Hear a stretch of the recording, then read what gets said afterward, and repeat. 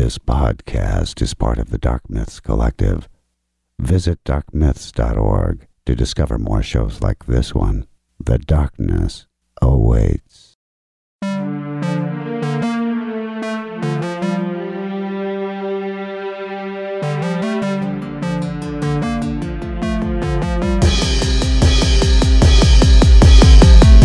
Hello everyone, welcome to another episode of Zing This. You've got me, Zinger. And I'm Ellie. And we are joined by a special guest.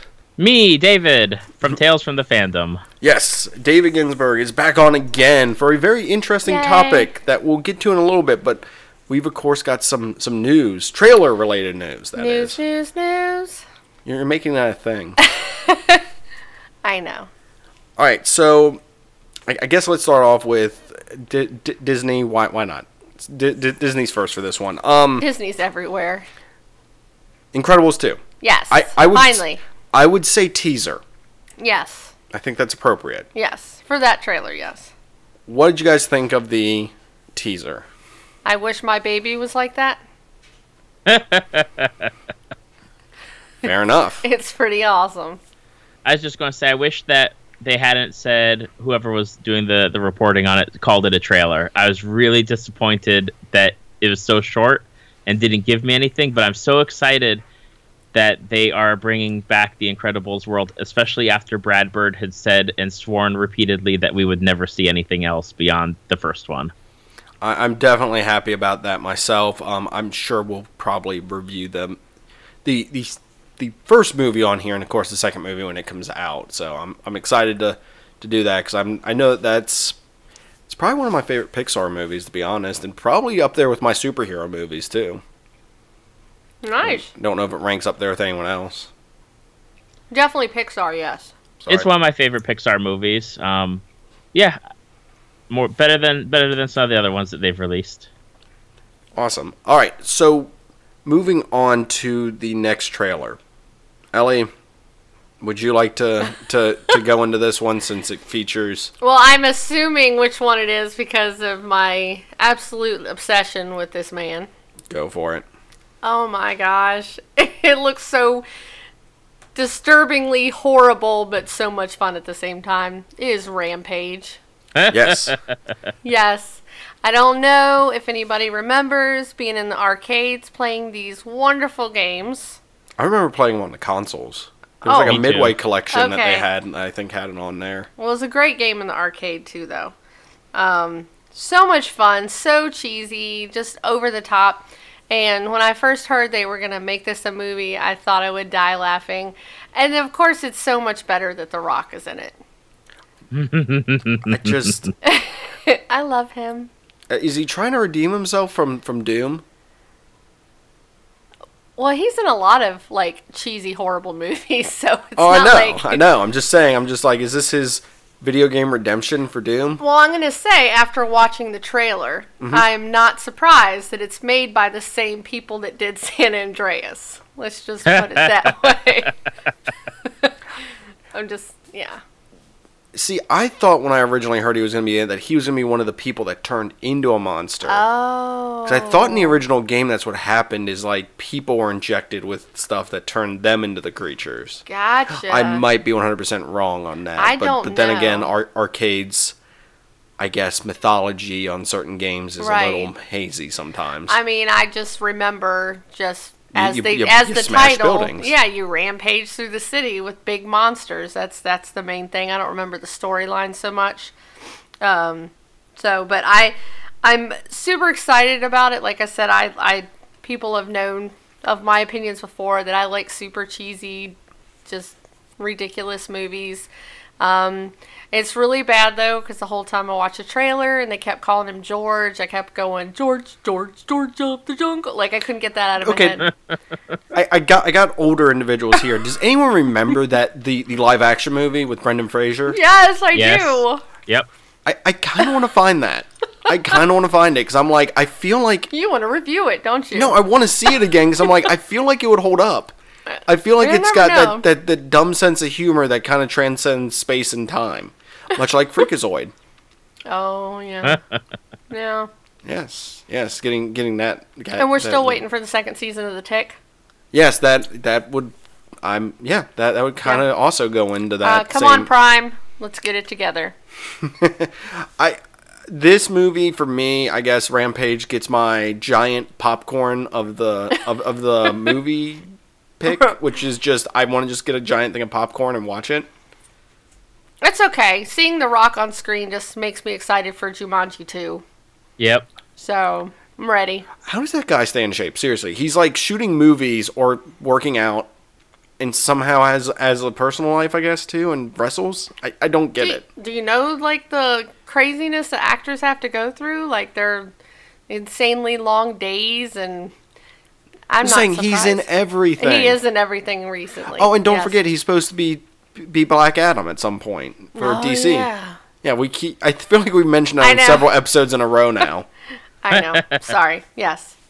All right. So speaking of comic books, let's move to our final trailer that came out, which I think came out of left field. I was not expecting this. It was the Deadpool 2 trailer, which if you want a way to subvertedly do an amazing trailer, bravo. Genius. Bravo. Yes. The Bob Ross painting thing. Gosh. And I just was sitting there the whole time just laughing because Let me just whack my brush off. Just gotta whack it. Just gotta whack it. Whack it. Let me whack it again. That's great. And then if you notice, they were doing the paint colors at the beginning. They were all movie references or movie titles. Yes. And just him with the afro was great. Oh, and just every time he was painting, it just magically changed to a different thing. And there was some stuff in, I guess, the quick scenes. Yeah. That I mean, look cool, but once again, it's very early on in this, so I'm excited. And Cable, I mean, we got to kind of see his hand and him sitting there with the everyone around the dinner table. Yes, that was so funny. It was great. We haven't reviewed Deadpool, have we? I would totally review it. We need to review Deadpool at some point. We need to review Deadpool. Mm-hmm. David, what's your opinion on this? I was excited to see Negasonic Teenage Warhead back and with longer hair, so I'm excited. But Deadpool was one of those movies that was out of left field. It wasn't one of the ones I was eagerly awaiting for, but I loved it. And this trailer kind of came out of left field too. So had no idea it was coming out, and there it was as a gift from Ryan Reynolds to everybody. He is loving. He has lots of gifts. He is loving being this character, to be honest. Well, he's perfect for it. He is. He just. I truly think he enjoy. I truly think he just wanders around his house in the outfit. We were on the opposite end of the spectrum, and we were like counting the days to go see it. So we were very excited about it. Yes, very excited about it. So definitely excited about the new one, and I guess leading up to it, we'll probably get the first Deadpool in as an actual us discussing it. In-depth discussion at some point. So before we get to our main topic, we've got some stuff to take care of real quick. Okay. One, I'm sure you're all wondering about the Battlefront stuff. Battlefront 2. Yeah. We will discuss that, but we will discuss that after the main topic. So if you're looking forward to that, we will. I promise we will have a quick discussion on it. We're not going to go too in depth, but we want to give our, I guess, quick review on it.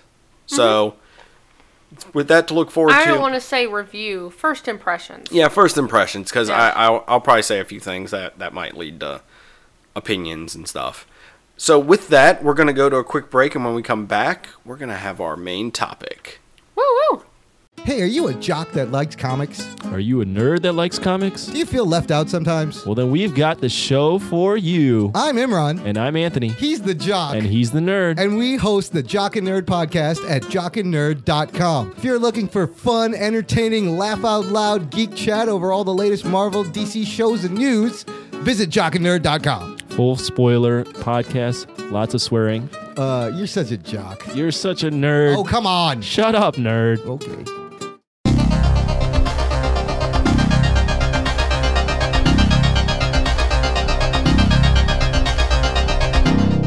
All right, Mr. David. Yes, sir. I would like for you to present the topic, since this was your idea, And when you came to us with it, it was very interesting because we have had some people ask us, hey, where can I start with DC Comics, or where can I start with comics? So you came to us with a very unique approach. So I'm going to let you kind of take the floor for a second.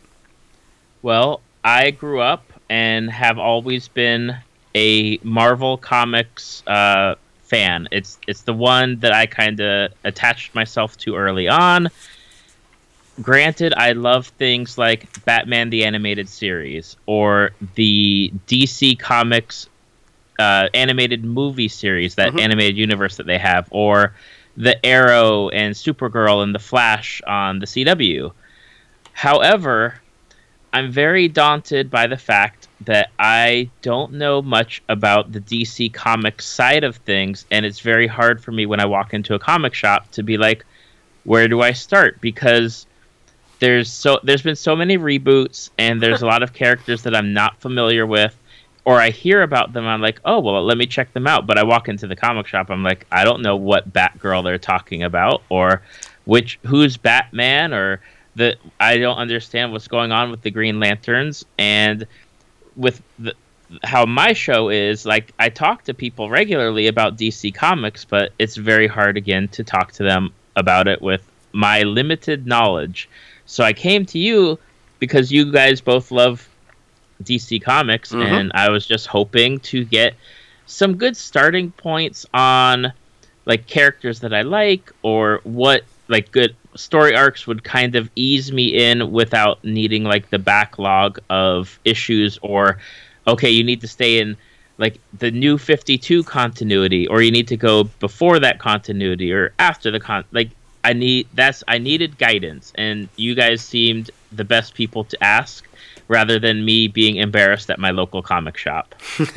Well, first things first. I was gonna say, it doesn't matter how much knowledge you have. Yeah. They're always gonna be. There's always gonna be somebody more knowledgeable than you. And never. Absolutely. By the way, for you and all of our listeners, never be afraid to ask. Oh no. Never be afraid to ask your local comic book store for a recommendation, because they more than likely read a ton of stuff. So definitely take that.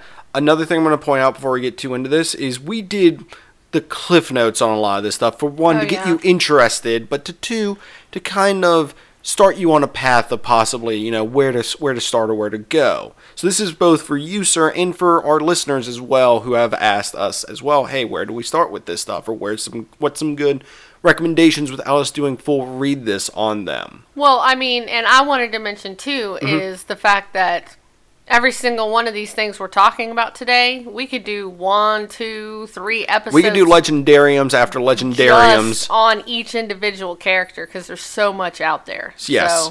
So we're hoping to broaden David's horizons with these, while also informing you guys, the listeners. So definitely excited about this. Of course, first things first, before we get into this, I'm just going to say this. Internet's your best friend. For this. So if there is a character you're interested in and that we didn't mention it, or we kind of brief over it, take a look online real quick. Be like, okay, well, where's a good starting point? Because they have stuff on there too. And mind you, this is 100% opinion based too. So these are kind of me and Ellie's kind of giving our good starting points, but we tried to play within David's rules he gave us. So hopefully we will be well within those for you, sir. And you are more than welcome to ask questions as we dive into this continuity ridden comic book story that is the DC universe. By the way, so I guess we should tell them which one. So David gave us a very, very detailed list of numerous characters, numerous storylines, numerous stuff. And mind you, I don't think this is the last one of these we'll be doing with him for our fans. And if you would, as a fan listening to this, would like to add to possibly our next one, which we'll probably do in a few months, let us know. And if there's a certain character that we're talking about that you really would like to have an full entire episode of just that character, let us know. know. And we can really dive in and get detailed, then let us know. We'll see what we can do for you. So with that, the ones we're covering today off of his list are, David, you asked about the reboots and the continuity, all the crises and all that stuff. That's hard for anybody to keep track of. So we're going to start with that, but we're also going to do, of course, a little bit of Batgirl. There's several of them, and you asked us about that one as well. Little bit of the Robins. Yes. You're very you asked a ton of Bat family related stuff, Yes. sir. I did. And I will do Batman as well. Mm-hmm. So we have that. And as for a Batman villain, A little bit of Poison Ivy. and finally I will wrap up with Green Lantern and where to go with that. Awesome. So we hope that kind of gives everyone a quick breakdown of where we're looking at with this. So with that, Okay, well, I guess I'll start off with Batman because he's kind of like that he's one of the Trinity in the DC Comics universe. And I think I wrote to you and I said I've seen all the movies except for Batman versus Superman and also Justice League. Mm-hmm. So haven't seen any of those.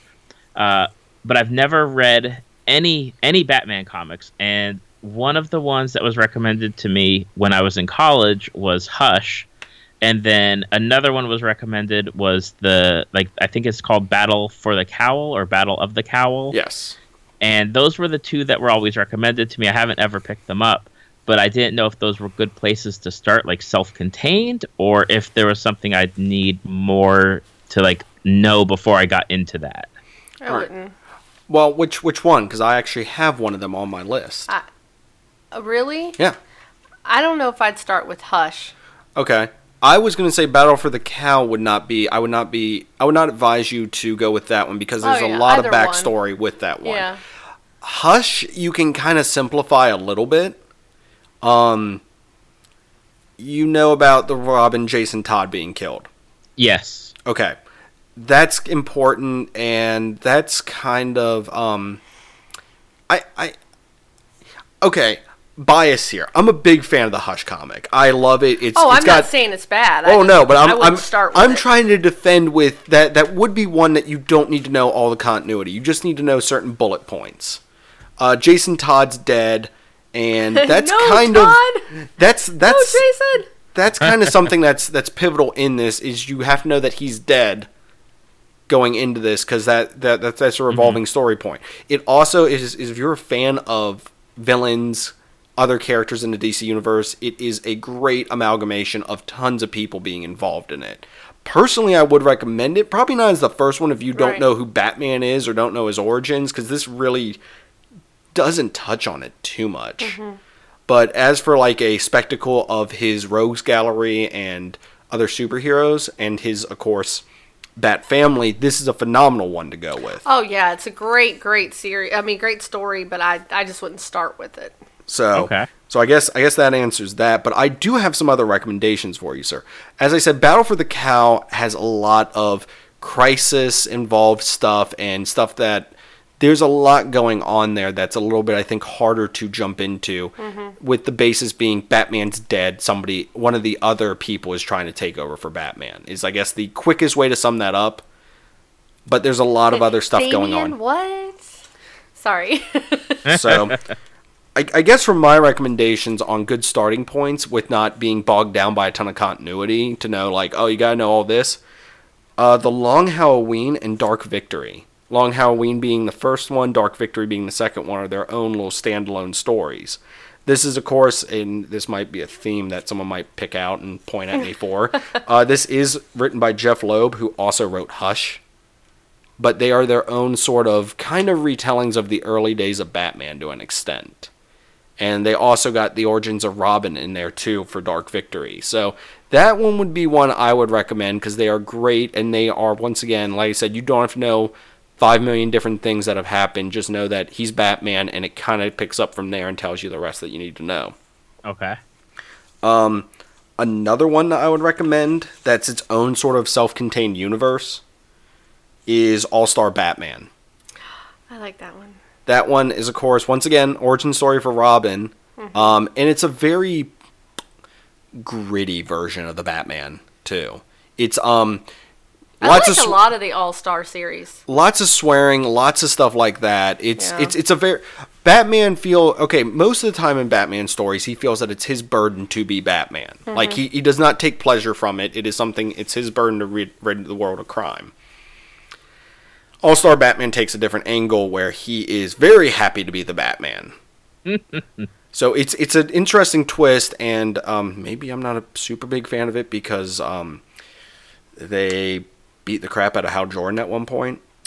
Oh, how? But the other cool thing is you also get Did they Batman's. wear yellow while they were doing it? Yes, that is that one. But the other cool thing is you get this inner dialogue of the I think he's more sociopathic in this, to where he's talking about how, as you know, he has the greatest weapon in the world is given to the biggest idiot, and all this stuff about him. He talks, trash talks everyone in the story who he's working with and stuff like that. So it's interesting. So it's the Lego Batman angle of Batman. To the R-rated extreme. Right. I was just talking about the way his attitude was in the beginning of the movie. Yes, that I would agree with that. One other. So I'm guessing if you want to go with like where should I start reading Batman? If I want to read a continuing one, I guess, sir, if you wanted to go with that. Okay. I would recommend the New 52, Batman, written by Scott Snyder with art by Greg Capullo, which starts with, as we have done a review in the past of on our Read This, the Court of Owls and the City of Owls storylines. Okay. And they did a phenomenal job with that. They, of course, like I said, they do have... It was so good. They rewrote a lot of Batman's origins within the New 52, which I will get to what that is at a later point. I'll get to that. They rewrote a lot of his origins and stuff to make it more, I guess, flow better. Because a lot of these characters, their origins sometimes date back to the golden age of comics, where they really haven't been tinkered with. So that's why I like some of these to where they go back and sort of change aspects of them. But that one, like I said, it's the Court of Owls, City of Owls, followed by Death of the Family, which is the Joker basically breaking apart the Bat family, which is interesting. 0 Year Secret City, 0 Year Dark City, which is a retelling of Batman's origins and kind of his first year being Batman. Graveyard Shift, not to be too spoiler-y with anything, but... Oh, sorry, I got that mixed up. Graveyard Shift kind of picks up after that. Endgame is the Joker sort of pulling out all the stops to try to beat Batman. Super Heavy is the one where Jim Gordon becomes Batman. Not going to explain why. You have to read for that one. It's pretty cool because he has a mechanized bat suit. So it's pretty cool. And then Bloom and Epilogue are kind of their conclusions to the Scott Snyder, Greg Capullo run. And Endgame has an awesome fight with the Justice Buster armor, which is the armor that Batman had designed to take on the entire Justice League. And it's a awesome fight. He takes on Wonder Woman, The Flash, Aquaman, Superman, kind of almost all at once. And he explains as he's doing the battle what he's using to take everyone out. So it's a really cool fight at the beginning. And I'm not going to explain why they're all fighting him, but that's a cool story. So those are my reading recommendations for the Batman. If that, awesome. I don't know if you had any other questions to follow up with that. No, I mean, he's one of those characters where I guess it just depends on who's writing him. Like, there's Detective Batman, and there's, gritty Batman, and there's Batman with, associates, and then there's the Batman that's in the Justice League. And sometimes it's hard to consolidate all the Batmans into just that one character. It is very, very hard. I will admit that. It's kind of like Wolverine, except with me and Marvel and Wolverine, it's Wolverine across the board because he's basically the same in every comic, but Batman has that whole different side to him, all those different aspects. Well, the ones I picked, I think, do a good job of balancing the I guess, detective and the gritty Batman with also having the, I guess, introduction of him, how he plays with others. Mm-hmm. Whether it's he plays well with them or confronts them. Because I think, in two of those, he does fight Superman. Two of the ones I mentioned. I'm not mentioning which ones, but he does fight them. They're pretty good fights. So, with, I guess, no decided winner in either of them to an extent. Take that, Toby. Oh. All right, sir. Moving on to your next one. Which one would you like to hear about next? Well, I mean, if we're talking about Batman, and the most logical for me is either going with Batgirl or the Robins, because I get them mixed up with Dick and Tim. So that's on me though, and not on the Robins, I guess. All right, Ellie, have at that. Well, we'll do Robin. Robin is a strong love of mine. I've always loved Robin. And kind of piggybacking off of your All-Star Batman, I love the series All-Star Batman and Robin.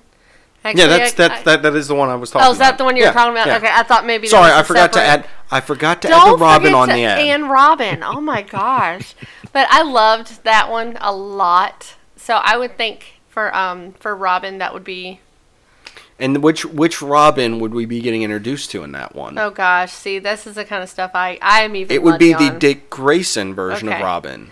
Well, let's start out with the most notable Robins. Okay. Because well, one thing I wanted to mention is with some of these characters, we're not gonna name. You know, in the comic book universe and the alternate there's several dimensions- people who've taken on these yes, monikers. exactly, and it may only have been for like an issue or Mm-hmm. this Earth 2 versus this or that. You know what I'm saying? Like, Calm down. I'll get to the Crisis stuff later. okay, so if anybody cries and complains because I didn't say every single last person, I'll try to cover your back. Okay, thanks. So we have, of course, the first appearance. In the Dick first Grayson. Robin, yes. Yes, Dick Grayson. Boy Wonder. Aww. And that was all the way back in 1940. He actually appeared in Detective Comics, which I love the Batman Detective series. They're really good. I'm assuming the more recent ones are what you're talking about. Yeah, Yes. yeah. I haven't read a lot of the, like, Golden Age, Silver Age. I'll touch on those Okay, later. okay. Yeah, see, I'm not as familiar with those. And then we go into Jason Todd. Yes. Now, why did we lose the Dick Grayson Robin? I don't remember all that stuff, babe. He was basically Sorry. the DC writers allowed him to grow up and become Nightwing. So Oh yeah, right. Yes, I'm sorry. Because basically for them a good like starting point for the newer stuff is Robin Year 1 and Nightwing Year 1. Yes. Those are actually good series and to those are start with. both origins for the Dick Grayson version of Robin. And that's what's so cool about Robin is there's so many characters that have evolved from Robin. Yes, which I'm sure we'll touch on those. as well. Yeah, because you've got Robin and Red Robin, which is really cool looking. Spoiler. Batgirl. Sorry. Robin, Red Robin. You got Red Hood. And then, of course, Nightwing. So all really cool characters. But after Jason Todd, there's Tim Drake. Stephanie Brown. For a very, Yes. very, Very limited. very short time. But what's interesting about Stephanie Brown is she actually did have her own limited, it was like 4 or 5 issues of just her. So I thought that was kind of cool that they did that. Real quick, I don't know Mm-hmm. if you have this noted, but she took over because Tim Drake wasn't allowed to be Robin anymore because his parents actually found out and they forbid him in the comics from being Forbid. Robin, so she took over for him, and He becomes Red Robin. that's later. Yes. Much, much later, but she took over for him, and she used to be the heroine spoiler, and she Yes. became Red Robin, but I'm sure she will come back up later as well. And of course, Damien. Well, Tim Drake took back over eventually, and then Damian, Batman's son, Mm-hmm. became the most recent Robin and still current Robin. Yeah, and if you want a starting point for Damien, Batman and Son would be a With the series. newer stuff, yes. Mm-hmm. And then Battle for the Cow. Yes, and the follow-up to that with Batman and Robin. David, do you mind if we spoil who wins that Battle for the Cow thing? Sure, you can spoil away. All right, it's Dick Grayson. He becomes Batman, and Damian becomes his Robin. They have an interesting dynamic, and that stays around for a little bit until. And like I said, I'm not going to try to get too detailed, but that stays around for a Right. little bit. Yeah, and Until that's stuff why I happens. wasn't really going into too much details about all their stuff because Yeah. that's more of a if we were going to talk about them the whole episode. Yeah, But Dick Grayson, Jason Todd, Tim Drake, and Damien with a little touch of Stephanie Brown. Those are the main Robins Yes. over the years when you think of Robin. and if I may, real quick, Yeah. Dick Grayson Robin became Nightwing. Jason Todd Robin through events became the Red Hood, Right, which we mentioned. Tim Drake through events became Red Robin, Right. and Stephanie Brown through events became someone we will talk about later. Yes, I do have that. So I would say, like I said, for Dick Grayson, definitely Robin Year One and Nightwing Year One. Definitely a good starting point if you want to get more into the origins of the original Yes. Robin. Jason Todd, I think a good one to read. Not necessarily an origin, but just I thought it was a really good story. Was A Death in the Family. Mm-hmm. That's a really good one. Also, I would recommend Under the Red Hood. Would be another one to do for his Red Hood origin.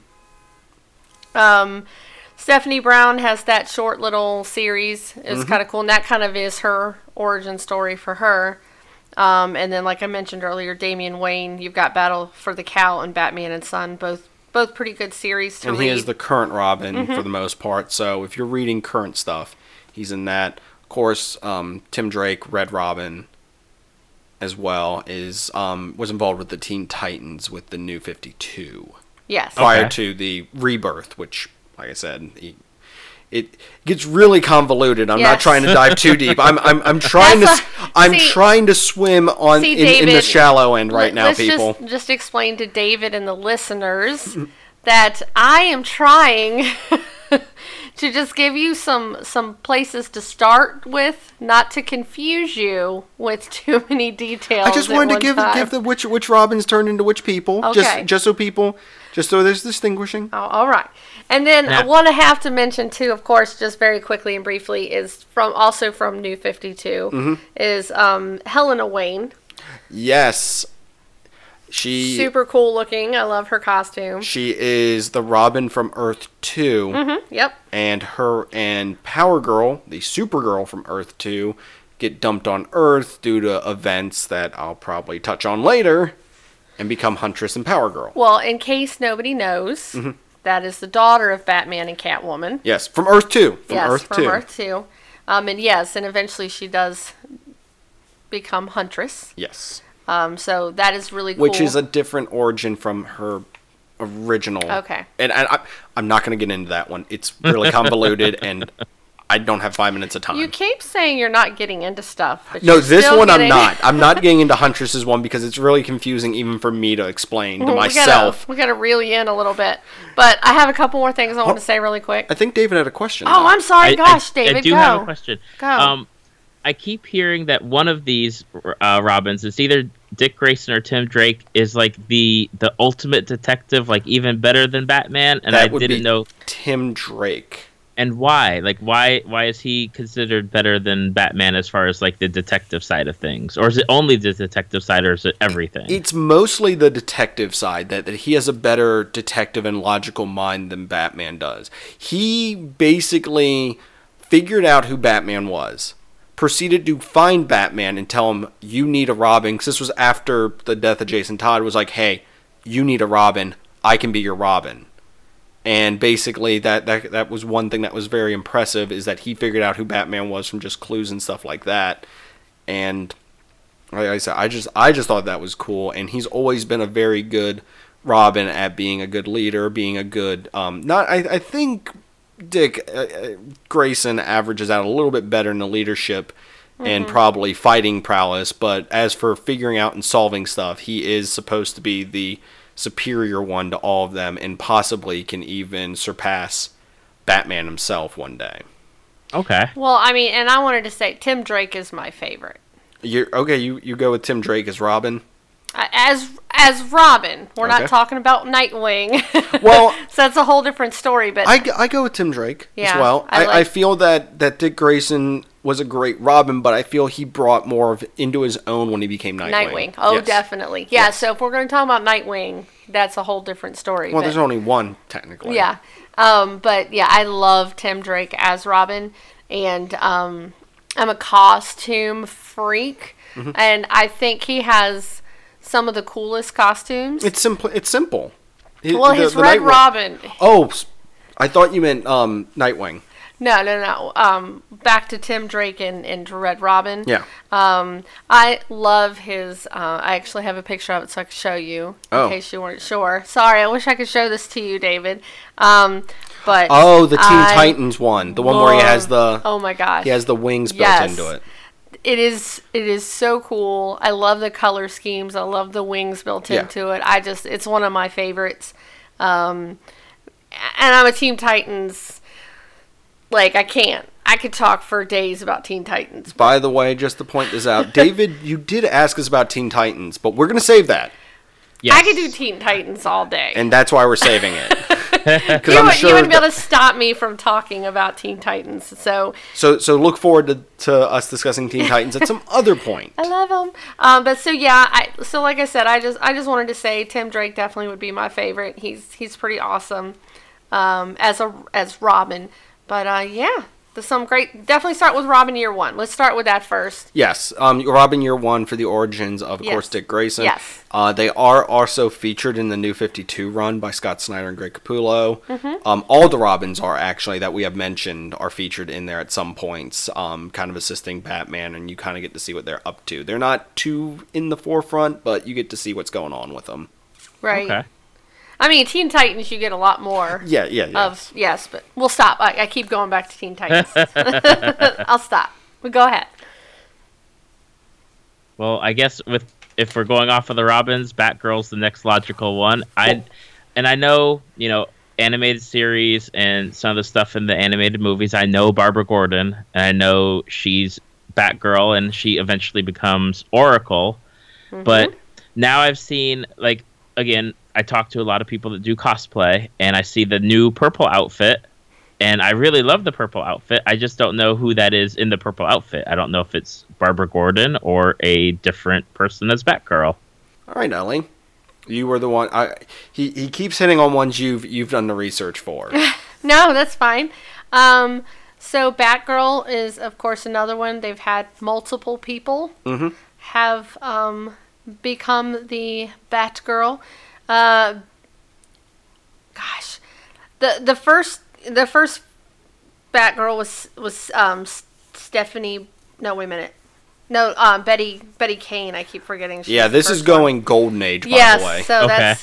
This is not relevant at all in anything you probably be reading today. I'm just saying the name just to say that she was.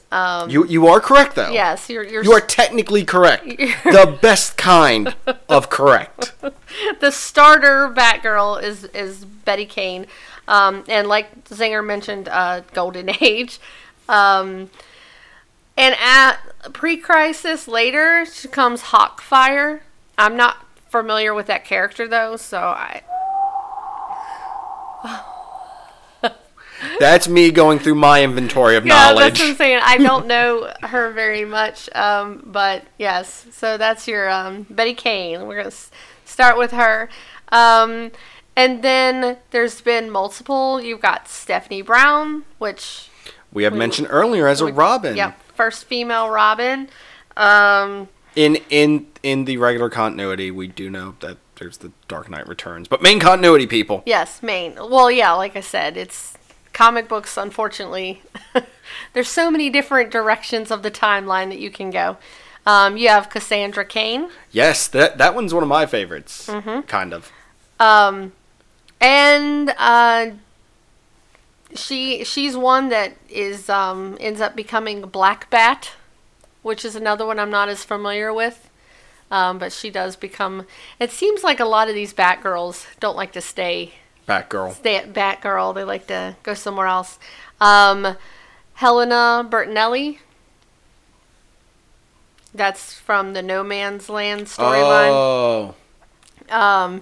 She actually was a Batgirl, and by Batman, she did not listen to his code of extreme violence. So he took it away from her. So that's why she was no longer Batgirl, and she actually ends up becoming the Huntress at some point. So that's Okay. the other origin. That's the other Huntress Yeah, origin. yeah, that's what I'm saying. There's And different once again, ones. there's more behind that. There's so much. And going along with the whole year one theme, Batgirl Year One is And actually that covers one you haven't mentioned yet, yes, Barbara Gordon. which is, I think, the most recognizable one. Yes, she's my fave. All right. And it's really sad. I loved the Birds of Prey TV series. The poor thing didn't last very long, and I know a lot of people didn't like it. But I kind of liked it because she was actually Oracle in that series versus Batgirl. But what's really cool, I love from Barbara Gordon being Batgirl, and then eventually there's that wonderful series, Killing Joke. That was I love that story. It's dark, but Yes, that's how she becomes Oracle. correct. Kind of. But it is a really, really good one.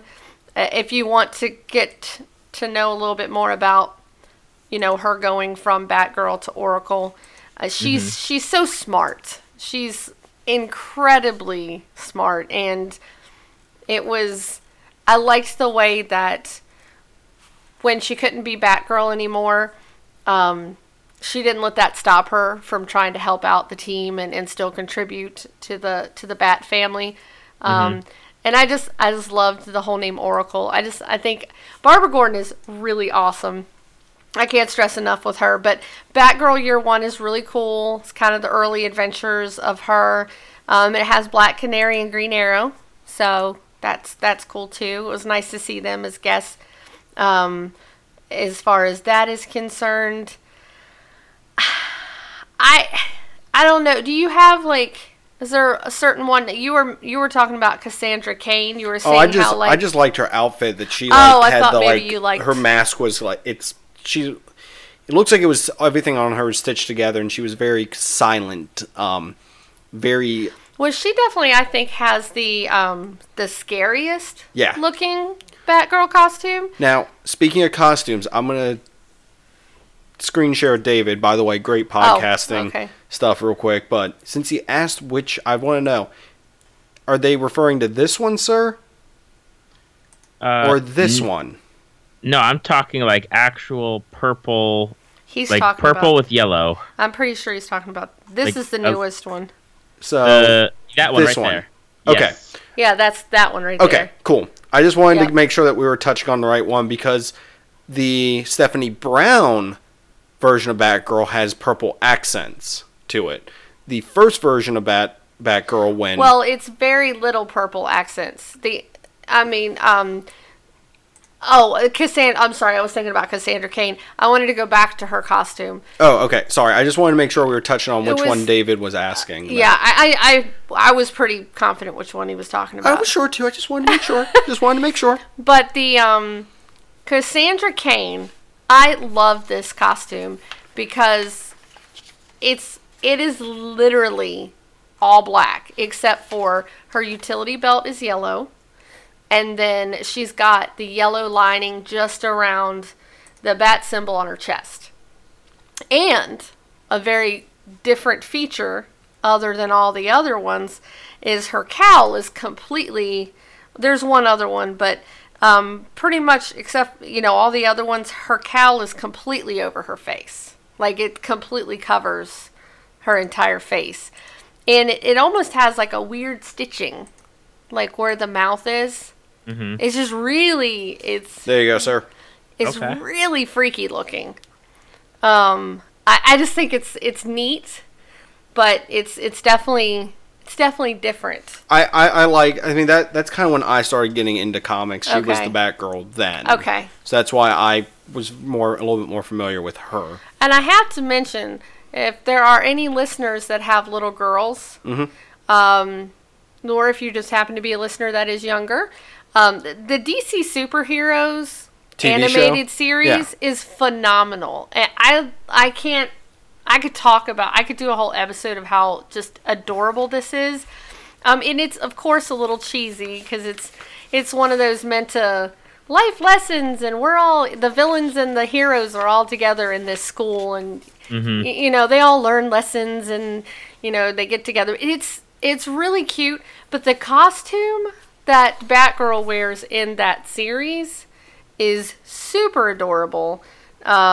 It's like got the little it's a hoodie. Yeah, it's so cute, and I like the way it's similar enough to the newest version because it's obvious that they piggybacked it off of what the current Batgirl looks like. See, why don't I just pull up that?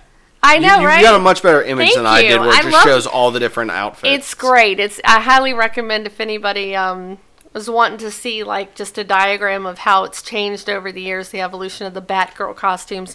But it's really cute. So if you want a good recommendation for younger, and I mean young girls, you know, like 6 to 12. It's a really cute show, and it actually has a lot more characters in it from the DC world than you would think. Yes.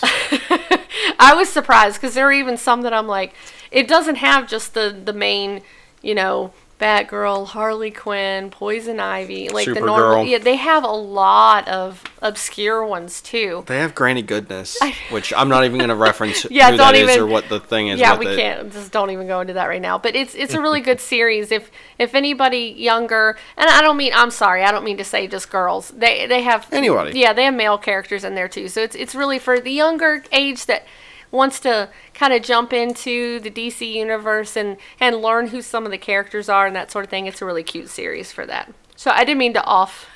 So long story Off short the for you, rails. David, the one that they're referring to is probably Barbara Gordon. Okay. She, due to the incident within the Killing Joke, which was originally supposed to just be a one-off story, where the Joker puts a bullet in her and severs her spine. Sorry, spoiler alert. Right.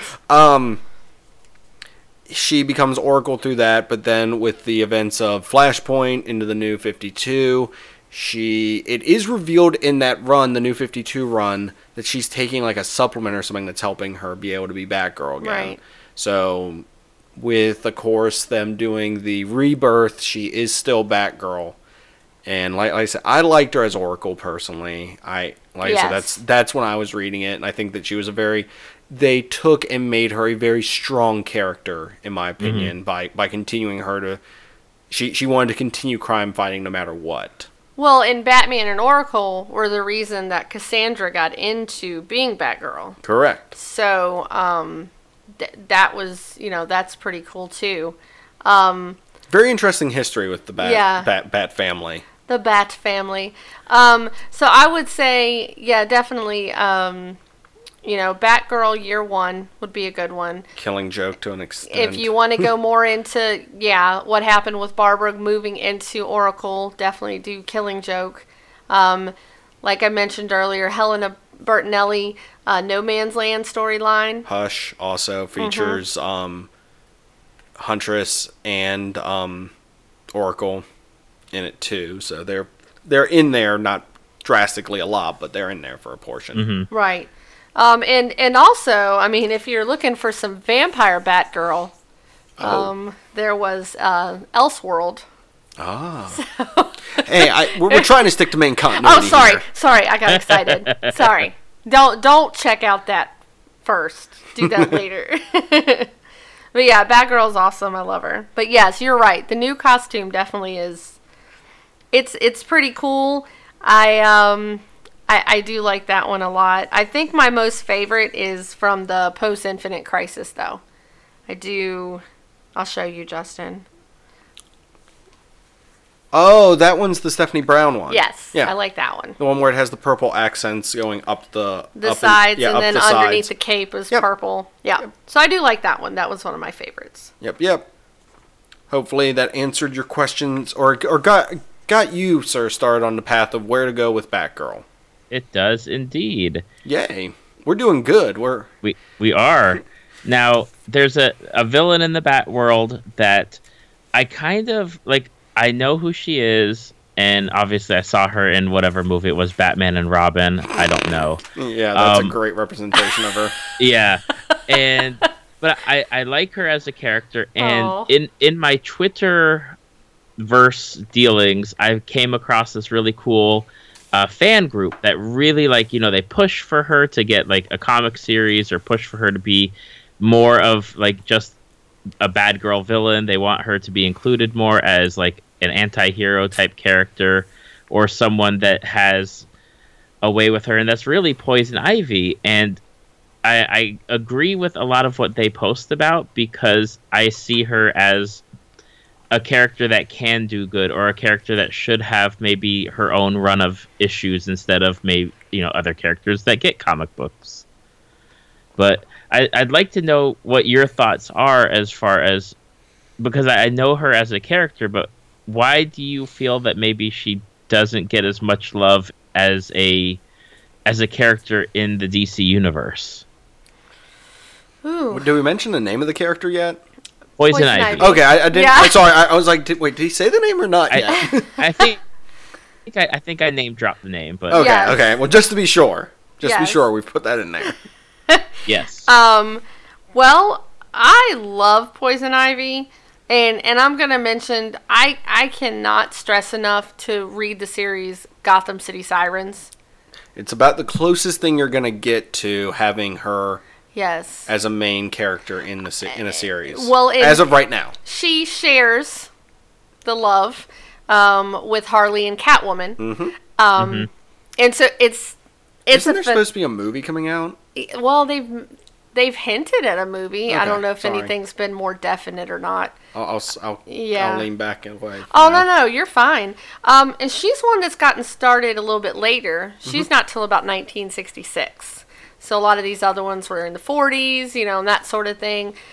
So Poison Ivy definitely got a later start.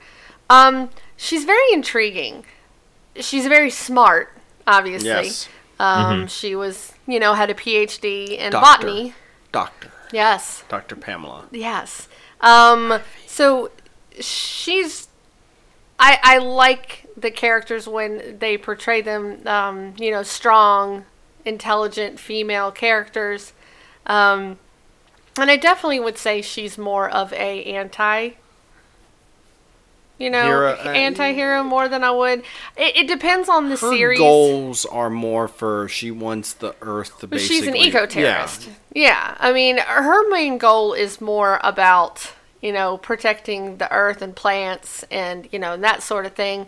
She really could be not that concerned. I mean, she really doesn't care sometimes when you have all these people fighting each other, and she's like, it's whatever. And she has a very maternal side, too, which is great. Obviously, you see it with plants. Yes. But there are some storylines where she actually takes in these orphans. Oh. It was a bunch of them. I can't remember, 15, 20. And so it's really cool because she definitely, like I said, she's more concerned about just kind of doing her own thing and doing what she needs to do. I think that's why sometimes she's definitely more of a supporting role, it seems like, in series than to have her own. I think she could definitely hold her own. Oh, I series, definitely though. think she could. Yeah, I'm not saying that she couldn't. And it's interesting how they play her in Gotham. Yes. Also, she's very interestingly played. If we want to, I know we're steering a little bit away from the comics here for you, but we're trying to give people some other stuff. The Arkham series. Yeah. She has a very interesting yeah. arc in that, and she's in. I believe she's actually in every one of them. Is Oh, she? and she's See, I also haven't again. played She's all also of in them. Injustice 2. Okay. Yeah, I haven't. Injustice 2 as in TOO, but also the second game too. So I think she's great just because, she has a goal. She likes to stick to it. She doesn't seem to get too distracted like a lot of other characters do with the nonsense of the test of who's the stronger character and that sort of thing. So I like her a lot, but and she's been a part of a lot of different teams. Yes. Birds of Prey, she's been part of them. Injustice Gang, Injustice League, Secret Society of Supervillains, Suicide Squad, the Gotham City Sirens that I was talking about. So she's been part of a lot of really different groups. So that's why I think she kind of gets on the back burner sometimes. Yeah. Because she's always kind of in a group setting versus her own. But her powers are really interesting too, just because I think her extreme intelligence clearly helps her, but her mind control with the pheromones, she has immunity to toxins, which is... It's pretty good. That's pretty awesome.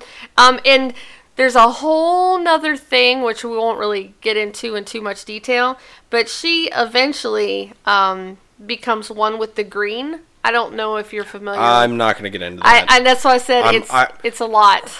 It's a whole nother thing. But has to do with Swamp Thing, has to do with a lot of other stuff. Well, and eventually she becomes so powerful with the green that she rivals Swamp Thing when it comes to all that. To dumb it down as much as possible or simplify it, it's basically the green is a mystical Guardian realm. of Earth. Yeah, and basically. they have this parliament of trees. I got a perfect way, and David will probably appreciate this. She's Captain Planet for the Earth. There you go. So, yes, that works. It sounds cooler to say it's part of a mystical realm, though. I'm just saying. So there's so many sides to her that's really interesting to me. Mm-hmm. I love her a lot, and she has her own mini series. It's called Poison Ivy: Cycle of Life and Death. So that one is pretty cool to check out. I would say probably Gotham City Sirens if you want a reading recommendation. Yeah, to check I mean out that's what I mentioned in the beginning.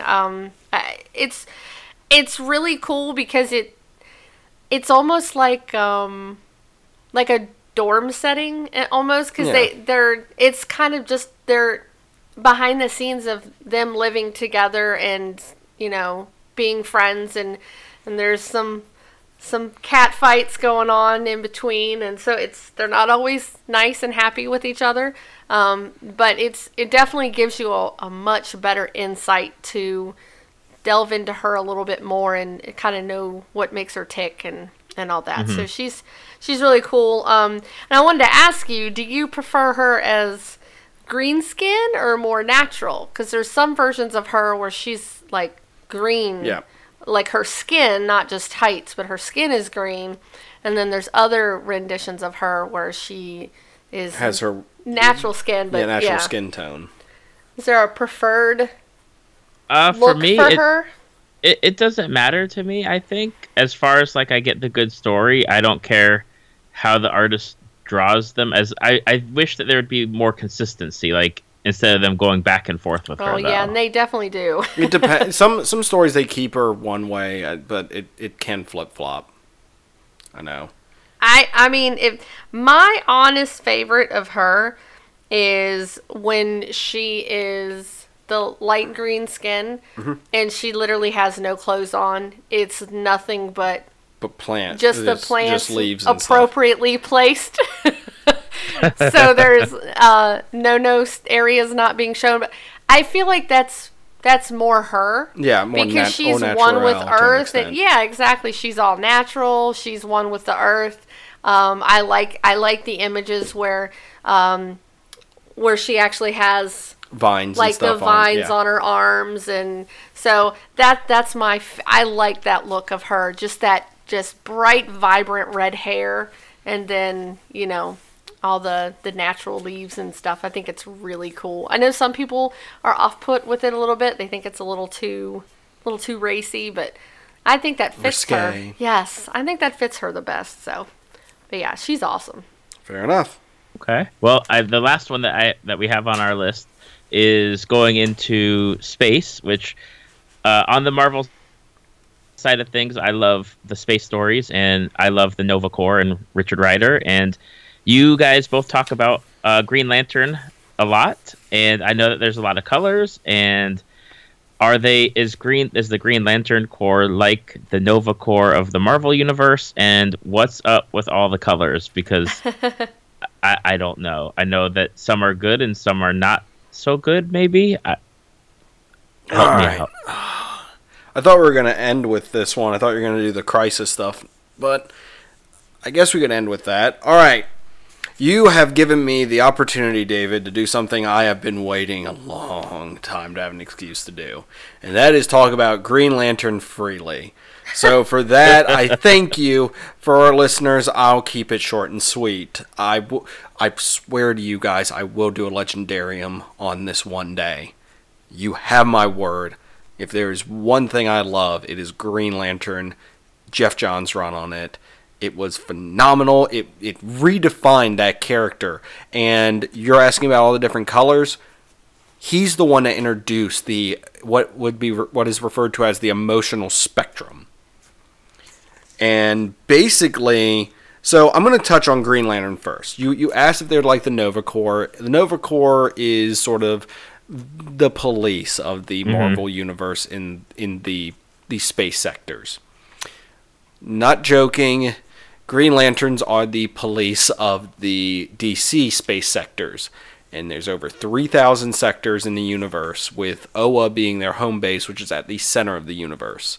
And they are led by a group of basically the elders of the universe called the Guardians, who kind of took the emotional spectrum and used willpower and the ability to overcome fear to power their rings. Now, a Green Lantern ring has to be charged with the oath and stuff like that from the batteries. Some of them have a little bit of tweaking to them to where they don't need to be, but like I said, I'm trying to keep this short and sweet, people. But you have different sectors, and there are several from Earth, and the way they get around that is some of them, one of them doesn't technically have a Green Lantern ring from this Earth, and other ones are assigned like being the honor guard, or they're on Oa most of the time, so that's how they get bypassed, because each sector is supposed to have 2 Green Lanterns. Okay. And somehow Earth has 1, 2, 3, 4, 5, 6 right now. So yeah, and I might be off on that, by the way, by a little bit. But no, so basically they're space cops. They are given one of the most powerful weapons in the universe. A Green Lantern ring is the only limitation to that ring is the wielder, which I think is an amazing concept, and I think it's also super awesome that they do that they use that. But if you want a reading recommendation from me, I go with Jeff Johns, because that gets you through the rebirth of the greatest Green Lantern, Hal Jordan, who is the first Alan Scott's the first Green Lantern on Earth, but with the Silver Age, we were introduced to Hal Jordan, which is the space sectors and all that stuff. And I'm going to try to do this in a... Ellie, can you put 1 minute on the clock? Oh, no. All right. Basically, during an event in the early 90s, he basically, it's called Emerald Twilight, he went and basically killed the entire Green Lantern Corps and became the supervillain known as Parallax, because Mongol and Cyborg Superman blew up his home city of Coast City. Since that happened, he basically absorbed all the Green Lantern energy except for one ring and became the supervillain Parallax, and basically fought the DC Universe. In the end, he came to... I guess realized the error of his ways during 0 Hour, helping to reignite the sun, and basically died. I got through it all. Good job. Now, go to Rebirth. He is the current host for the Wrath of God, which is the Spectre. I'm not going to get into that character. I basically summed it up there. But he gets reborn through events, which like I said, confusing, but it's revealed that Parallax is actually an ancient entity that took over Hal Jordan because he experienced fear. So that's where Rebirth starts with Jeff Johns' run. After that, it just kind of goes through Jeff Johns building up this whole, rebuilding the Green Lantern mythos and the universe's mythos, and introducing us to, of course, tons of different Green Lanterns, as well as, and you asked about different ones, and they're once again, it's an emotional spectrum, so each of them are powered by different emotions. Green Lanterns are ones who have great willpower and are able to overcome fear. That's how you get chosen. Well, Red Lanterns are chosen by your ability to show great rage or anger. And basically, the one for Earth is a cat. And I'm not going to get into it's Daxstar. I'm not going to get into his backstory because it's honestly sad. Like it's sad to read, but it's a cat that basically wears the ring on its tail, and that's the one from Earth Sector. And they're basically led by Atrocitus to an extent. I'm not going to... There's stuff that happens to where they switch off leaders, but during the Jeff Johns run, for the most part, it was Atrocitus who basically has a huge beef with the Guardians of the Galaxy because before the Green Lanterns, the Guardians of the Galaxy decided to try out these robots, sentient robots called the Manhunters, and they basically executed almost everyone in Space Sector 666. Except for Atrocitus and a handful of people, and he harbored a lot of anger and rage towards them, so he was able to basically form the Red Lantern Corps because of that rage and hate. Next one, I should have done this one next. So, the greatest Green Lantern prior to Hal Jordan was Sinestro, and he is part of the Sinestro Corps, or the Yellow Lantern Corps, which are powered by fear. You have the ability to instill great fear. You are part of the Yellow Lantern Corps is how you get chosen for that. And you're familiar with Magneto, correct? Yep. I say that Sinestro is the Magneto. Him and Magneto have the same exact drive, in my opinion. And not to get too deep into this, but all Magneto technically wants is for mutants to be able to be free and not persecuted. Correct? Yep. I mean, but he goes about it in the wrong way by basically trying to kill all humans, or trying to wipe out all humans and fight with them. Sinestro's the same way. He wants order in the galaxy, or in the universe, but the way he's doing it is he's trying to rule through fear, which is not allowing it to happen the way it should. So that he's an interesting character. And he's a great villain for Hal Jordan, as well as other Green Lanterns have had to have him as the villain. And he's also become a Green Lantern back and forth from time to time, too. So he's a great villain. I really enjoy him as the counterpart to Hal. Moving on, there's the Orange Lantern, which is powered by basically avarice or greed. And there's only one of them, because basically there's only one ring. And there are other ones, but those are constructs they're able to create, because he basically killed everyone else so he could be the only one with the ring. So that's interesting. And by the way, I'll get to the issues you need to read for this, and Hal basically became each of these at some point during the run. Like, he put on one of the rings, or had one of the rings at some point. The next one is Blue Lanterns, who are Hope, and they were created after the events of the Sinestro Corps Wars. Basically, two Guardians kind of were like, hey, we're going to go off and create a new Lantern Corps, and they decided to try to bring hope to the galaxy. Or, sorry, I keep saying galaxy, I mean universe. And they basically are ones who can instill great hope. They also are able to sort of supercharge Green Lanterns when they're in the proximity of them. And they're the only ones that can cure you of having a Red Lantern ring on. Because when you put on a Red Lantern ring, it basically... that becomes your heart, and you can't remove the ring without it killing you, but Blue Lantern can purify you to take it off. It sounds like I'm like describing a D&D game here of like, if you have this, then you can do this and this, but that's the way it works. It's like I said, he wrote this a very interesting and very definitely loopholing into everything way. We have the Violet Lanterns, or the Star Sapphires, who are powered by love. And Star Sapphire's been around for a little bit. She was somebody that was around during the Silver Age and stuff like that. And it was just this like thing that possessed different people. And they kind of turned it once the rings were around.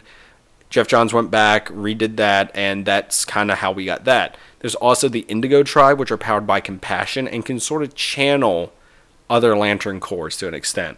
And then the final two are, of course, the Black Lanterns, which are death, and the White Lanterns, which are light. And there's only one White Lantern as well. And as for the Black Lanterns, those are what kind of Blackest Night leads towards, where that's the DC zombies to an extent. Okay. Do you have any questions, sir, before I get into my reading recommendations for this? is Jon Stewart in any of the comics, or was he strictly the animated version of the Green Lantern? The Earth Green Lanterns are, of course, you got Hal Jordan, Guy Gardner, Jon Stewart, Kyle Rayner, and then the newer two are Simon Baz and Jessica Cruz. Jessica Cruz's ring is actually from Earth 2, and it's kind of corrupts its individual, but she's been learning to overcome it. But yes, Jon Stewart is one of the honor guards of the Green Lantern Corps, and he is more or less involved. And there's when I was big into Green Lantern, when I was reading the Jeff Johns run, he kind of flip-flopped between the Green Lantern Corps stories, which paralleled the Green Lantern stories. Okay. And he kind of was a little bit in both, because the main Green Lantern more focused on Hal. But yes, he is around, and he is a very interesting character. He's very much like his portrayal in, of course, the TV show. Okay. Of that. He's military, very very part of honor and everything like that. So I like the character, but personally, I kind of got to go with Hal Jordan as one of my more favorites.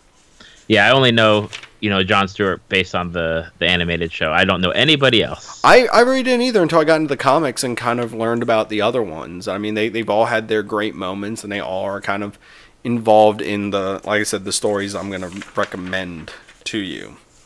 But if you wanted to do that, I would recommend the 4th volume of the Green Lantern run, which is the one that Jeff Johns did. And that started with, of course, as I said, Rebirth. The next one in that series is called No Fear. Revenge of the Green Lanterns, Wanted, Hal Jordan, followed by the Sinestro Corps War Volumes 1 and 2, which the Sinestro Corps War is awesome. And it has a huge twist at the end where the bad guys sort of win by losing, if that makes it's a great twist. I'm not going to spoil it here. Next one is Rage of the Red Lanterns, where Hal gets a Red Lantern ring. Secret Origins goes back and kind of retells the origins of Hal Jordan, and also kind of retcons some stuff. And you have Agent Orange, where he is, of course, meets the Orange Lantern. And Blackest Night, which is, of course, a big event in the DC world where everybody who died kind of came back. And it also kind of retroactively explains how people in the comics keep on coming back to life. Okay. That's, of course, followed by Green Lantern Brightest Day, War of the Green Lanterns. Then we move into Green Lantern Volume 5, where you have Sinestro, Revenge of the Black Hand, and The End. And that's Jeff Johns' run on Green Lantern, which I highly recommend. If you want, because it's very self-contained too, so it's not like, I mean, Sinestro Corps, you kind of if you buy the graphic novels, it gives you everything you need. There are a few other stories you can pick up that are like tales from it. You don't need it for the main story though. Well, that works. So that would be my recommendation. Like I said, the emotional spectrum, I didn't get into the entities that exist, because each Corps has their own sort of avatar that can be put into somebody, or somebody can have that inside of them and can basically, they become like a super version of that Corps.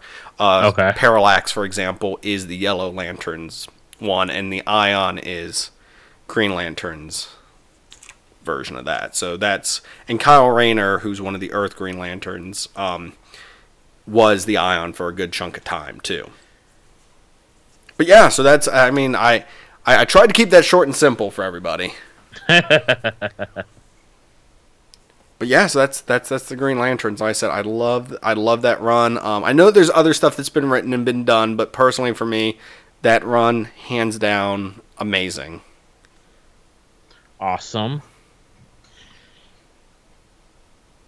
And whatever you want to talk about next, as far as the DC stuff. All right, so you are. And originally, I wanted this to just be a little side note thing, to where I was gonna be like, "Oh, by the way, there's this stuff." But as I was doing my research, I didn't go down a complete rabbit hole, but I knew it wasn't gonna be that easy. So you asked about, the reboots, resets, and everything like that. Mm-hmm. Well, something that drives DC's, and as you've probably heard, and you listeners have heard through our discussions, what drives a lot of DC comics is continuity. is the older stuff, is what built up to kind of move all these stories forward. Well, DC has on numerous occasions did soft reboots or giant retcons, and the giant ones are called Crisis. And I'm going to try to make this very simple. And mind you, if you have read or know about the Crisis stuff, I'm trying to keep this simple as I can. So the first big one was in 1986, and that was Crisis on Infinite Earth. Mm-hmm. What that basically did was, one, it killed off Barry Allen and Kara Zor-El, the original Supergirl, and kind of retconned almost, because at this point in DC Comics, they had all of this, all the Golden Age, all the Silver Age stuff, all of that was part of continuity, and it was just making things really hard to write for. Because you had a Superman that was basically could sneeze and wipe out part of the galaxy and could pull planets no problem. And it's just kind of like, whatever powers he needed, he got that day. So you had people like that. You had this convoluted stuff with everyone's origins were getting retold, and there wasn't really a 100% here's the origin for this character. You had the stuff from like, why is there 2 Green Lanterns? Why is there 2 Flashes? Well, what this attempted to do was basically explain that there was the Crisis was Crisis on Infinite Earth, was explained there was multiple Earths, but then there was only going to be one Earth due to events with the Anti-Monitor. Long story short, people died, continuities got redone, and it made it a lot simpler for people to pick up and not have to know, here's the entire, you have to read the past 50 years of Superman. It's like, nope, here's his new origins, here's what we're going with. You can read from this point on and not have to know all the other stuff. Well, as I mentioned earlier, there was the 0 Hour event, which I'm going to kind of skip over. But the next one, and this one is one that I enjoy a lot, is Infinite Crisis, which took place around 2005 to 2006, which was a follow-up to the Crisis on Infinite Earth. Mm-hmm. And that one is very interesting because it kind of said, because Crisis on Infinite Earth kind of said, there's only one Earth now. Instead of saying there's multiple Earths and all these stories are taking place, it kind of made everything, nope, one Earth. There's Elseworld stories, but they don't mess with this Earth. Okay. So then what this did was show, nope, the multiverse still exists, and the original Superman and Superboy are not very happy about it and basically broke reality to put themselves back in and tried to... They basically broke reality because comics were getting too quote-unquote dark. Like, the storylines were getting too dark, stuff like that. So the storyline went that they wanted to bring back the Golden Age of comics. And these were the, ridiculously overpowered Superman and Superboy from the original Golden Age that basically came and kind of... all the Earths sort of started colliding together again. And like I said, that one I love because it introduced us to Superboy Prime, who, in my opinion, is a great supervillain who also comes back, of course, for the Sinestro Corps stuff. But yeah, so that's kind of that, and that also kind of retconned a lot of stuff and kind of redid the continuity once again. Well, after that, you got Final Crisis, which killed off Batman and Martian Manhunter, which, in my opinion, led... Now, this isn't a crisis, but I count it. Blackest Night. And the reason I count Blackest Night is because it involves a character named Necron who points out that he's always left the door from the afterlife open so that he can seed the world with all these people for when the Blackest Night comes, they can become part of his army because he can basically summon back up the dead. So that's why all these heroes keep coming back, is because he's letting them, so he has a built-in army later. And that of course, did a slight retcon of bringing back people who've been dead, killing off characters that they didn't have stories for. So it did a lot of stuff with that.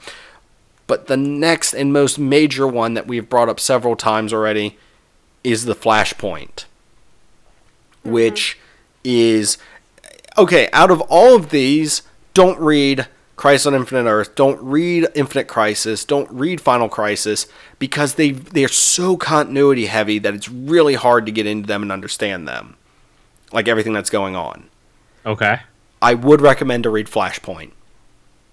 Because Flashpoint is a very self-contained story in itself, and since basically the summation is Barry Allen tries to fix the fact that, and of course, as you know through watching Arrow and watching The Flash, he of course tries to go back and fix his mother's murder. Mm-hmm. And he thinks, oh, if I just fix this one thing, well, ripple effect. And after he tried to repair it, that's how he got the New 52. And of course, after the New 52 came DC Rebirth, and now we're at the point now where I'm going to kind of say, I'm not going to explain too much with this because it's currently going on, but the Watchmen are involved now, and that sort of has something to do with them kind of meddling with what's been going on in the DC Universe for a good chunk of time, and everyone from the DC Universe is also sort of missing 5 years of their life. Too, interesting. It's really interesting, but it's a developing thing, so I don't want to touch on it too much. But basically, what happened with Rebirth is they brought back Superman from pre-Flashpoint. The older Superman, the wiser Superman, not this cocky kid that they had originally. They sort of took what people didn't like about the New 52, got rid of it, and then retconned everything back to where stuff's sort of normal again. And it was they did a ton of stuff with it. It was a convergence event, and like I said, DC continuity, what drives DC Comics is its continuity, so you don't have to know all of it to read stuff, but certain storylines you do, and like that's why I said I don't recommend the Crisis events. I recommend Flashpoint because it's a very self-contained story, and it's a good place to start for when you want to go into the stuff from New 52, because that stuff's easy to pick up and read. Now, some stuff I will point out, like Green Lantern, did continue its story from pre-Flashpoint to post-Flashpoint. And there's a lot of stuff that they don't explain because a lot of characters didn't know what was going on and didn't have their full histories revealed to them yet. Okay. Of what happened. So that was an interesting with New 52. Once again, with Rebirth coming out now, there's a lot of great places to start. So I think I'm gonna.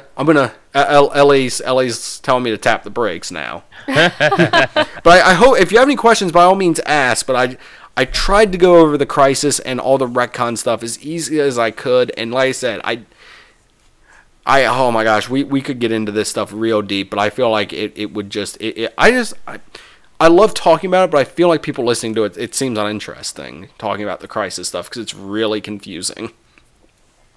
Yeah, that's always been one of those barriers as far as, well, if I pick up X comic, will it have any relation to like this other comic I may pick? I will say this, you're probably fine picking up just volume 1 of certain things. I would recommend going for volume 1s. The New 52 is great. Rebirth is great. It just depends what you want to read, but I think we've given you some options from both pre-Flashpoint, post-Flashpoint, and just stories that kind of work on their own throughout all of this. Definitely, yeah. So, yeah. All right, I'm cutting myself off now unless you have another question. No, I am good. You have given me a solid foundation to go into that comic book shop and or order from Amazon and get some stuff in here. Awesome. And of course, we do read this all the time for stuff like this. We try to stick to more indie stuff, but I mean, we've covered stuff like, of course, the Court of Owls and City of Owls, which was the start of the New 52 run. And like I said, if you want a comic, go pick up one. I don't not recommend that. Just I'm warning you, some comics, and Marvel is just as guilty for this, by the way. Oh yeah, definitely. But I feel their continuity is more fluid than DC's is sometimes. Definitely. DC does a huge let's change everything. Marvel does huge let's change everything, but small little let's adjust this as they go, which, like I said, it works for both of them, I feel. But as for comics, they are driven by continuity. So with that, we're going to go to a quick break. I'm going to probably read about 10 more comics, and then we'll come back and we'll wrap up this show with our quick discussion on Battlefront. In the shadowed recesses of our world, monsters lurk. Despite our reluctance to find them, and unlucky few cross paths, it's these experiences that we explore at Monsters Among Us podcast. My name is Derek Hayes. Each week I explore calls from around the world detailing chilling encounters with mystery beasts, ghosts, UFOs, and a plethora of other strange happenings. You can find Monsters Among Us podcast on iTunes, Stitcher, and most other podcatchers.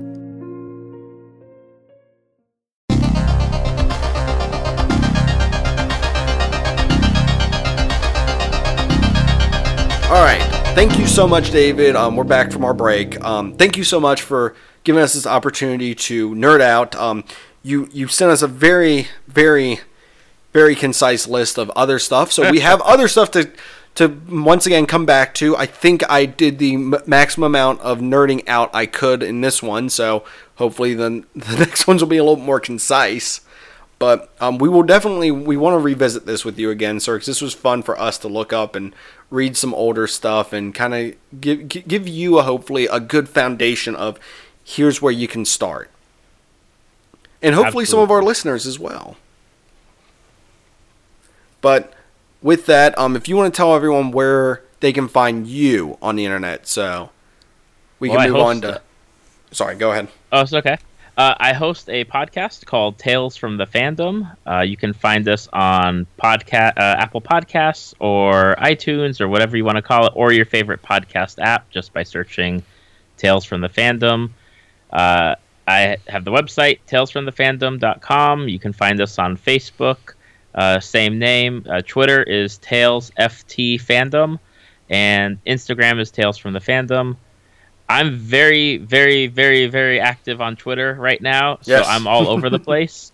Almost, I would say at least 16 hours out of the day, I'm usually on there retweeting or commenting. And we release every Monday with a standard interview show with somebody that has something to talk about fandoms. And it could be big fandoms or small fandoms. We've talked about Judge Judy and cooking TV shows to Game of Thrones and Harry Potter and cosplay. And we do a book review series similar to Read This, but I call it Book Trek, where I have one of my friends. We're going through the Iron Druid Chronicles right now, going through each book with that. And then eventually when we finish that, we'll pick a new book to read and go through that series. And yeah, so I think it's a great show. One of my guests previously had said that not every episode is going to be for a listener, but we guarantee that a listener will find an episode that suits them the best. I will definitely agree with that sentiment. You do a great job on that show, and I always enjoy listening to see who you've pulled from the from the world of fandom this week. And also now, hopefully you are locked and loaded with some new knowledge to bring to hopefully one of your guests soon. Yes. If you have somebody with the DC universe, now you can be like, I got this covered. There you go. In fact, I've been trying to pull some more DC side people, and hopefully I can get some that are beyond the realm of Batman or Superman. I guarantee that there's a lot more out there, and trust me, I know one of them on your list was Booster Gold. I chose Booster Gold. I chose Green Lantern, but trust me, when we do this again, I will discuss Booster Gold because he is the greatest hero you've never heard of. So with that, since we've given David the opportunity to tell people where to find him, it's time for us to discuss a controversial topic, Ellie. And David can sit in on it too. He might have an opinion. But we are going to discuss the much debated, always controversial Battlefront 2. As our early kind of first impression review, Ellie, what do you want to say about this game? Well, I've played the arcade a few times. All right. And then I played, I don't know, 4 missions. What are you currently doing? Spoiler alert. The first space battle. Okay, you are 1, 2, 3 missions in. 3, okay. I mean, I'm not unhappy with it. Okay. It's gorgeous. Yes. It is absolutely gorgeous. Very pretty. The mechanics are not revolutionary. It's pretty standard shooter mechanics. It's got some collectibles in there that you can get. That sort of thing. So far, as usual, I'm horrible at flying scenes. If it makes you feel any better, I'm getting the hang of it, but it does have a learning curve, in my opinion, for the flight. Oh, it's awful. Not that it's awful. I'm saying I'm awful at yes. at those type of levels. But But like I said, for the most part, I mean, it's okay. So storyline, stuff like that, thumbs up. Graphics. It's interesting so far. Yes. Graphics, everything like that, thumbs up. Yes. All right. I have played the multiplayer, I have played the arcade, and I have played the single player. Not beaten the single player yet. I'm trying to savor it, but I know what happens, and the stories. How am I going to say this without getting you upset? Yeah, because I will be mad. Okay. The story at one point becomes super predictable. It is very like there's an event that's going to happen and you're going to be like, "Well, I see where this is going real quick." And I was hoping for them to draw certain things out a little bit longer, but I'm interested to still see how they handle it. Now for the controversial side of this. The multiplayer. Yes, the loot boxes as of the time of this are shut off. I had no intention of buying any. I wanted to play this game purely as I paid X amount of dollars for this. I'm going to play it, not put any more dollars towards it because this game needs to hold up on its own. The loot system, I know I sound like a broken record like everyone else is. It is not well done. They need to improve it. They need to drastically improve it, and they need to do it quick. Because it makes it very unfair in certain regards. It is a drastic difference from someone who's played for a day or two to someone who's played for several hours, and it is they are obviously going to have a huge advantage over you with not only weapons but upgrades and stuff like that make it really drastically unfair to you. The best example I can use, David, I think you've told me in the past you played Warcraft. Yep. Okay, imagine you're playing you know in Warcraft they had the little, hey, you're a new character, you can stay in this zone, big bad characters can't come and harm you. Mm-hmm. This is not like that. It is, hey, everyone go in this field area, have fun.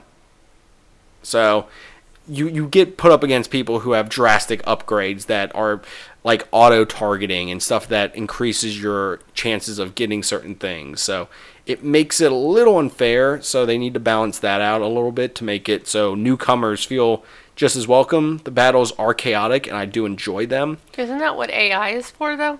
You mean playing the arcade mode? Yeah. Well, that would be fine if you could. You only get 100 points for playing each level, and they cap you out at 500 a day. Well, but what I'm saying is... And that's not enough, by the way, to buy anything. I'm just saying, like, I'm not defending the game. Okay. Like, you know, I'm just different devil's advocate here. All right. Then get over it. Like, don't be wussy about it. I have no... I want to keep playing. You have to put the time in. I want to keep playing, I know, but I'm just saying, it's like, the... If you're too scared to play the game because... Hold on. Okay. If you're too scared to play the game because you haven't put enough time into it, then that's for people that... I'm not a big online person. You know that. Yes. When I play video games, I like the single player campaigns. Always have. I love bots, just like with Halo. I used to love playing the online bots instead of real people. Yes. Because real people are jerks. And so I don't...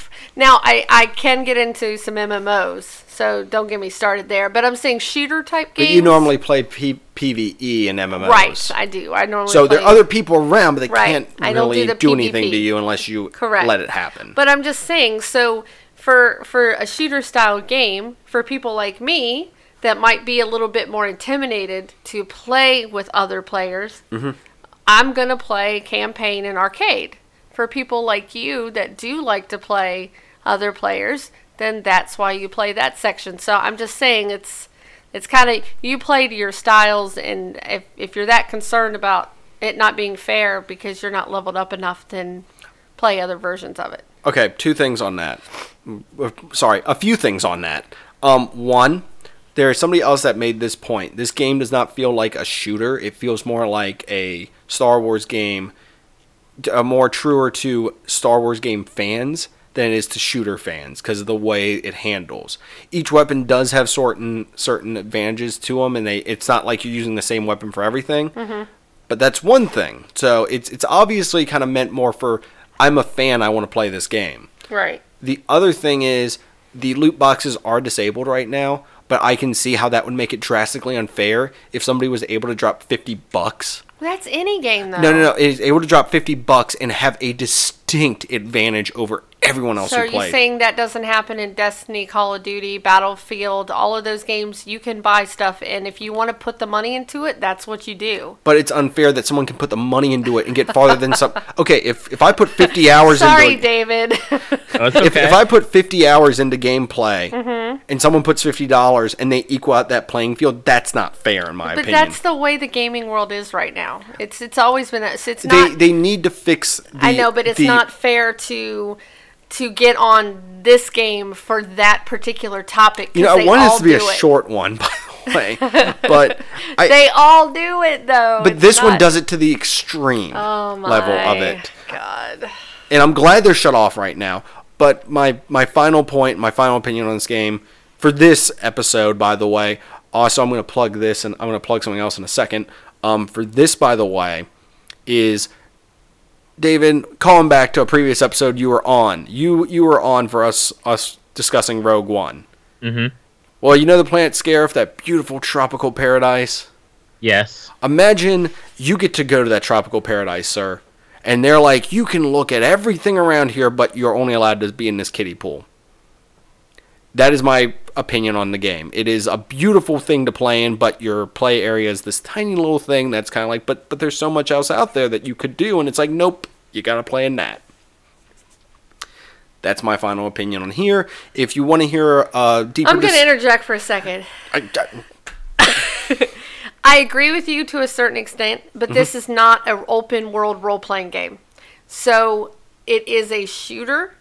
So you're going to be limited with a shooter-style game. If this was a Witcher-style game, then I'm pretty sure you would be able to access more parts of this lush environment. Does that make sense? No, I'm just saying that it's a very beautiful game, Right. but it's shallow as crap. But I know, but I'm just saying it's the style of the game, unfortunately. I wish they'd make another Old Republic. We Knights of all the Old- do, Ellie. That- We all do. That's what I'm waiting for is another Knights of the Old Republic. But anyway, besides the MMO one, you know what I'm trying to say. But they can't charge us loot crates for that, so there's the inherent problem.